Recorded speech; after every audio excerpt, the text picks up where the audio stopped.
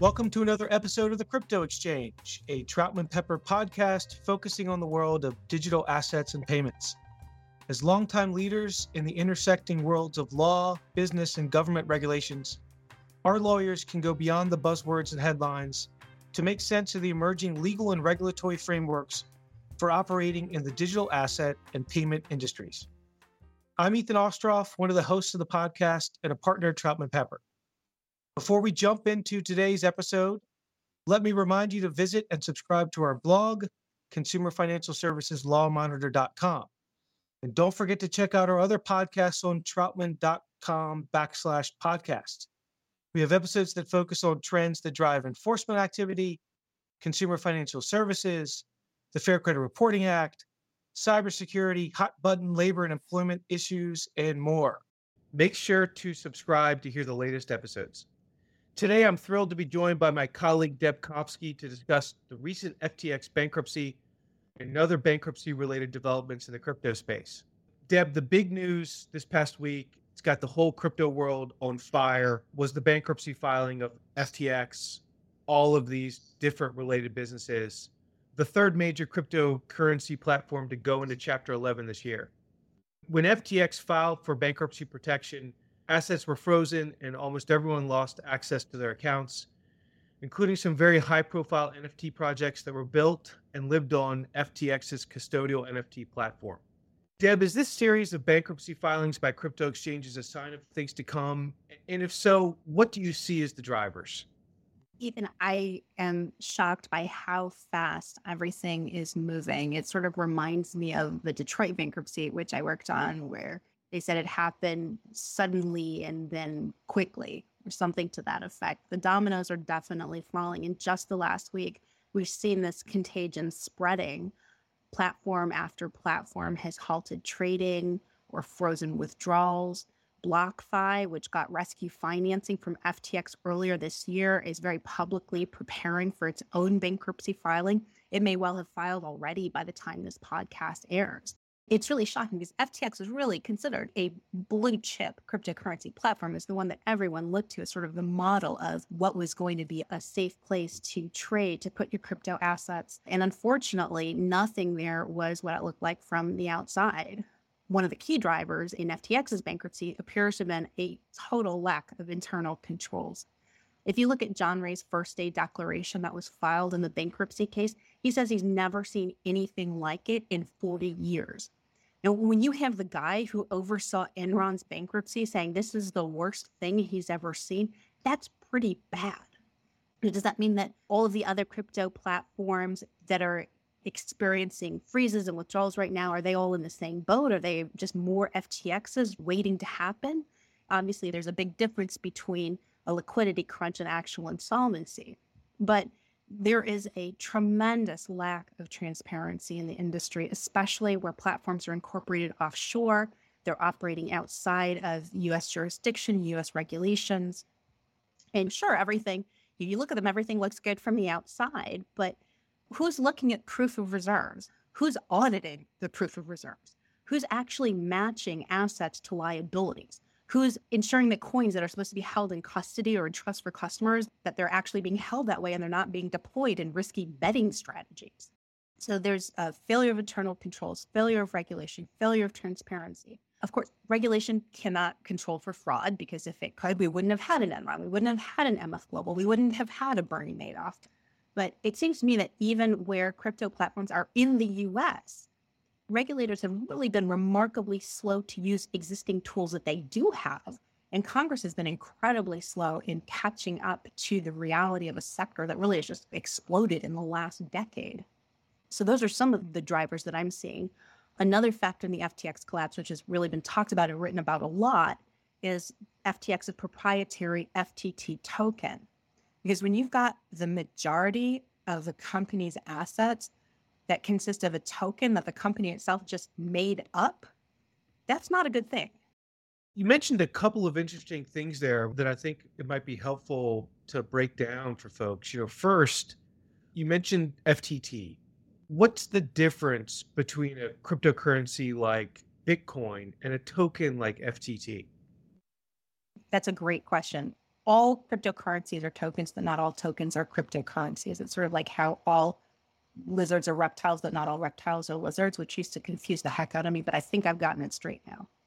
So FTT is what would be considered an altcoin. And there's actually another term that's commonly used that's probably more accurate, but not appropriate for this podcast. So it's just an ERC20 token that's proprietary to FTX. And just to give a little context, ERC20, it's a way to standardize tokens that are created on the Ethereum blockchain. And it enables different tokens to be easily used and exchanged without having to convert them back and forth between different apps. Probably the most well-known ERC20 token would be USDC, which is a stable coin. It essentially functions pretty much like cash in the crypto world. It's really easy to create an ERC20 token. So Celsius created the CEL token. FTX created the FTT token. And they're just these things that were sort of invented out of thin air using a widely standardized protocol. So then what gives value to the tokens? One driver of value could be utility. If you can do cool stuff with a token, like you can get discounted trades on the issuer's platform, then as more trades get done, the token gets more valuable. It actually has a use. It's a little bit of a circular use, but it's a use. Another driver is really just perception. If Celsius is perceived as valuable, if FTX is perceived as valuable, then the value of their proprietary tokens goes up in tandem with that perception. A lot of ERC20 tokens are what you could characterize as being mixed use. So they kind of function like currency, or at least like house money that can be used on the platform. And at the same time, they share a lot of attributes of stocks because they go up in value with the value of the issuer. And here's where it gets really sticky. If the issuer holds back most of its tokens for itself, so it only floats a little fraction of the tokens that it's minted, and it keeps the rest of it, call it in treasury. Not really in treasury, but that's sort of the concept. So now it's holding back most of its token. Now, all of a sudden, it has this really spectacular looking net equity because, gosh, look how valuable all these tokens that they hold are. So then the issuer can raise capital based on that value. They can borrow money based on that value. And all of the time, all of that is premised. All that collateral just consists of tokens that the issuer itself created out of thin air. So as soon as there's a liquidity crunch, the whole house of cards just comes tumbling down. Bitcoin is a little bit similar to altcoins in the sense it has value, just because a lot of people got together and consensually agree, like, okay, this thing has value. But that in a sense is not all that different from something like gold, which everyone got together and agreed, yeah, we like this bright, shiny metal and we're going to deem it to be really valuable. And the crucial difference between Bitcoin and these altcoins that are proprietary tokens to different platforms is that Bitcoin is really decentralized. So it's not tied to the value or the perceived value of any particular company or platform. If Celsius tanks, if FTX tanks, and any one particular platform goes under, because it affects the industry broadly, Bitcoin may be impacted somewhat, but it's not going to have the same kind of one-to-one ratio where FTX goes under, FTT could go to zero. That's not going to happen with Bitcoin because it is decentralized. Interesting. I think in a very important distinction to draw between altcoins and Bitcoin, you also mentioned MF Global. I'm curious if you can draw any similarities or differences to the MF Global bankruptcy. There you had, this was back in 2011, right? A $6.7 billion shortfall, a multinational commodities brokerage firm that was supposed to have held customer funds in custodial accounts in which customers retained title. They weren't supposed to be using those funds for proprietary purposes, but then there were unexpected losses at the trading desk, gave rise to a cycle of customer withdrawals and margin calls, overwhelmed the company. And then on the way down, as it were, MF Global misappropriated customer funds in an attempt to cover certain of the losses at its proprietary trading desk. Do you see parallels between what we're seeing, particularly with FTX, with MF Global? The saying, there's nothing new under the sun. The crypto firms are just doing all over again what TradFi did 10, 15, 20 years ago. Anyone who went through MF Global is going to be having deja vu right now. Absolutely, there are similarities. And that's why I said before, regulation is not a cure for fraud. Bad actors are going to be bad actors regardless of regulation. But when you have entities that are insured, where there's a source and a way for customers to recover, they're likely to be better off than if they're just operating in the wild, wild west. But the concepts are completely the same. What FTX was doing appears, at least based on the allegations that have been made, to be a very familiar story. Interesting. Another thing you mentioned was regulatory activity, government regulatory activity. Do you have a sense of how governmental, state and federal regulatory activity might impact creditors in the FTX bankruptcy case? Well, I think there can be pluses and minuses. At this point, I think it's too late for any regulatory activity to help customers because the damage has already been done. The point of regulation is to try to prevent these types of things from happening. And I think that there may actually be challenges to reorganizing, whether it's FTX or other similar entities, because you already have lots of government investigations. I think someone from the company said that when they were asked whether the SEC or the CFTC had come knocking, they said it would be easier to list the agencies that hadn't come by. There's going to be a tremendous amount of money spent, even when you're cooperating. Complying with a government investigation, as you know, is very expensive. Where's that money going to come from? Whatever they're sitting on right now, most of which came from customers. So there's going to be the cost of complying with investigations, fines that may be levied, all kinds of additional costs that the estate's going to have to bear because of these regulations. So then even if there were a way to reorganize the business, there's such an outcry right now for this either needs to be regulated under a new type of Commodities Act. These are going to be regulated as securities, whatever it is. Any company that is in bankruptcy right now that previously was sort of operating on the fringes, sort of skirting the edges of regulation, not really being regulated, they're going to be emerging into a very different regulatory environment that's going to be much more difficult, much more expensive, probably better for consumers, but harder for these companies to survive and make a go of it, to be honest. And to the extent that any of these entities in bankruptcy were going to be looking to their own proprietary coins, their own tokens, to be part of their ticket out of bankruptcy, as it were.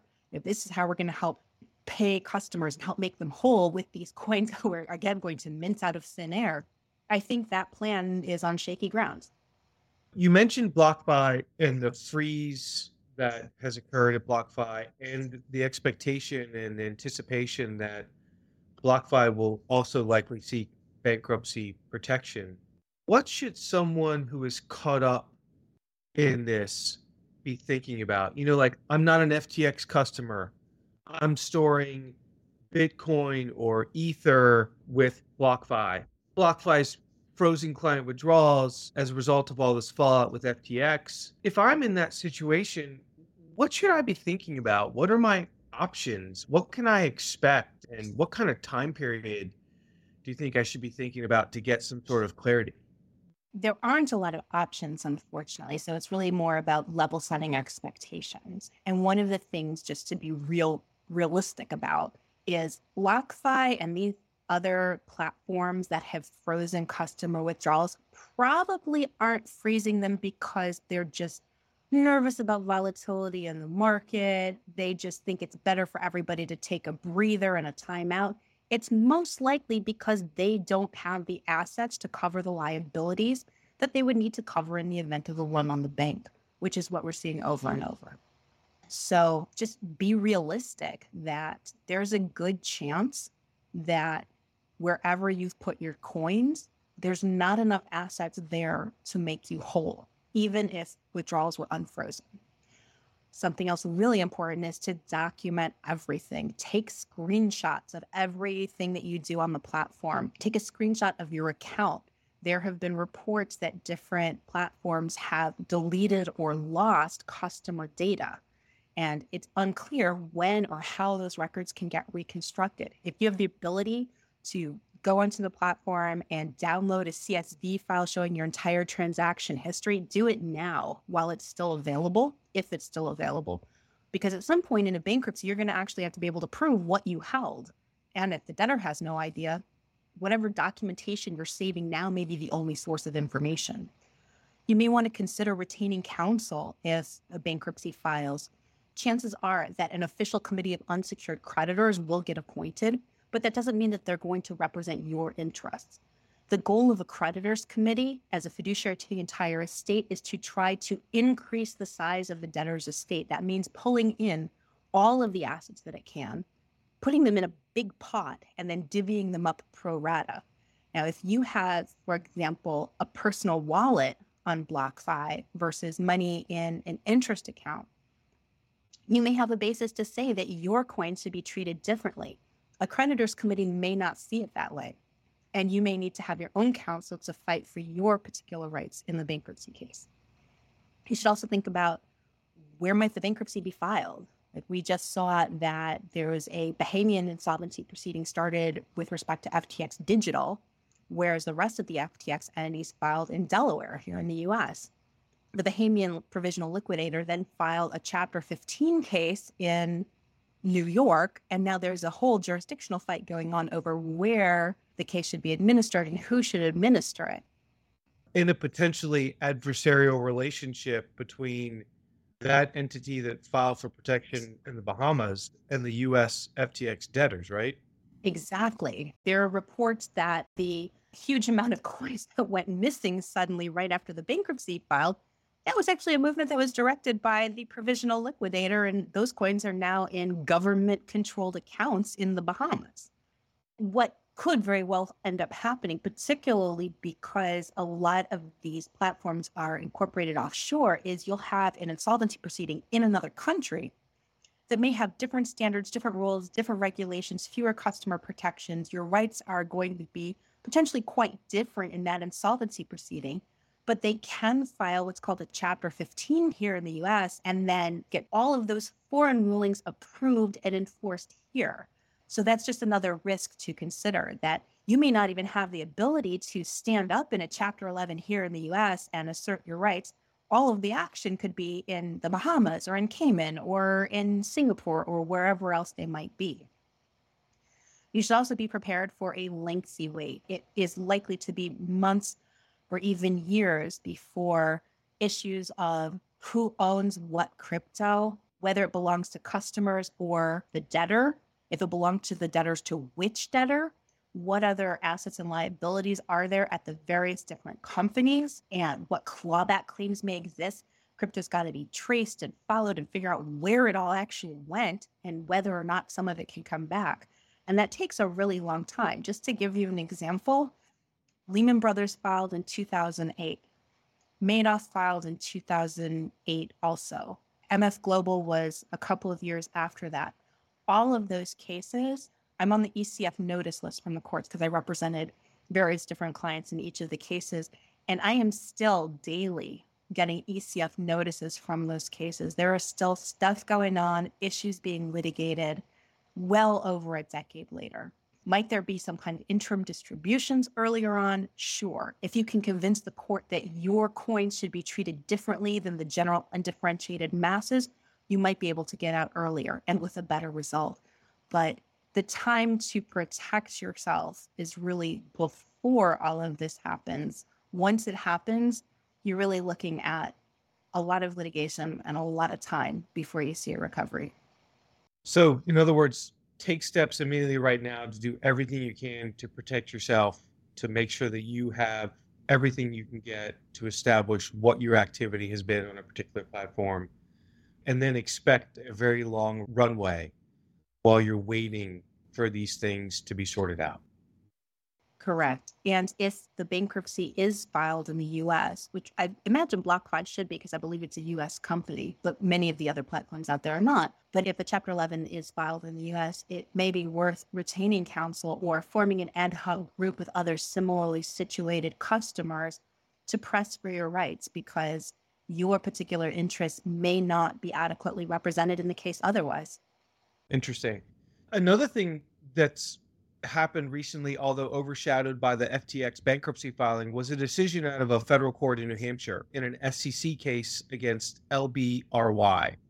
And that stemmed from LBRY's offering of its proprietary LBC token, which the SEC said was an unregistered security. And the court in that case thought it wasn't even a close question that the tokens are in fact securities under the Howey test. So it was a pretty definitive win for the SEC. Do you see the ruling in that case having an impact in bankruptcy cases like FTX, Celsius, and Voyager? Well, as I said before, to the extent that coins are regulated as securities, you're going to see enforcement actions. And I have to be honest, right now, it seems like the SEC is regulating by enforcement. The big case, obviously, is the Ripple case, which has been pending in the Southern District of New York since 2020, I believe, where a lot of the same issues are being litigated that the SEC just won on in the LBRY case, which, by the way, is going up on appeal. Yes, absolutely. I think that, and just to back up, one of the really interesting things that came out of the LBRY case is that was the coin that had never been offered in an ICL, in an initial coin offering. And yet the court said it's absolutely clear. And not only is it clear that it was a security, there was no fair notice exception or defense where the issuer is saying, but how was I supposed to know that you were going to treat this as a security? There's no regulation that says this coin is a security. You know, what am I supposed to point to? How am I supposed to know that I was violating something? And the court did not buy that at all. And that's a big issue that's also being litigated in the Ripple case. I don't know whether the judge, I believe it's Judge Torres, has the Ripple case. I don't know if she's going to be looking at the New Hampshire case as being persuasive at all. It's clearly not precedential, but that may have an impact on her thinking for what it's worth.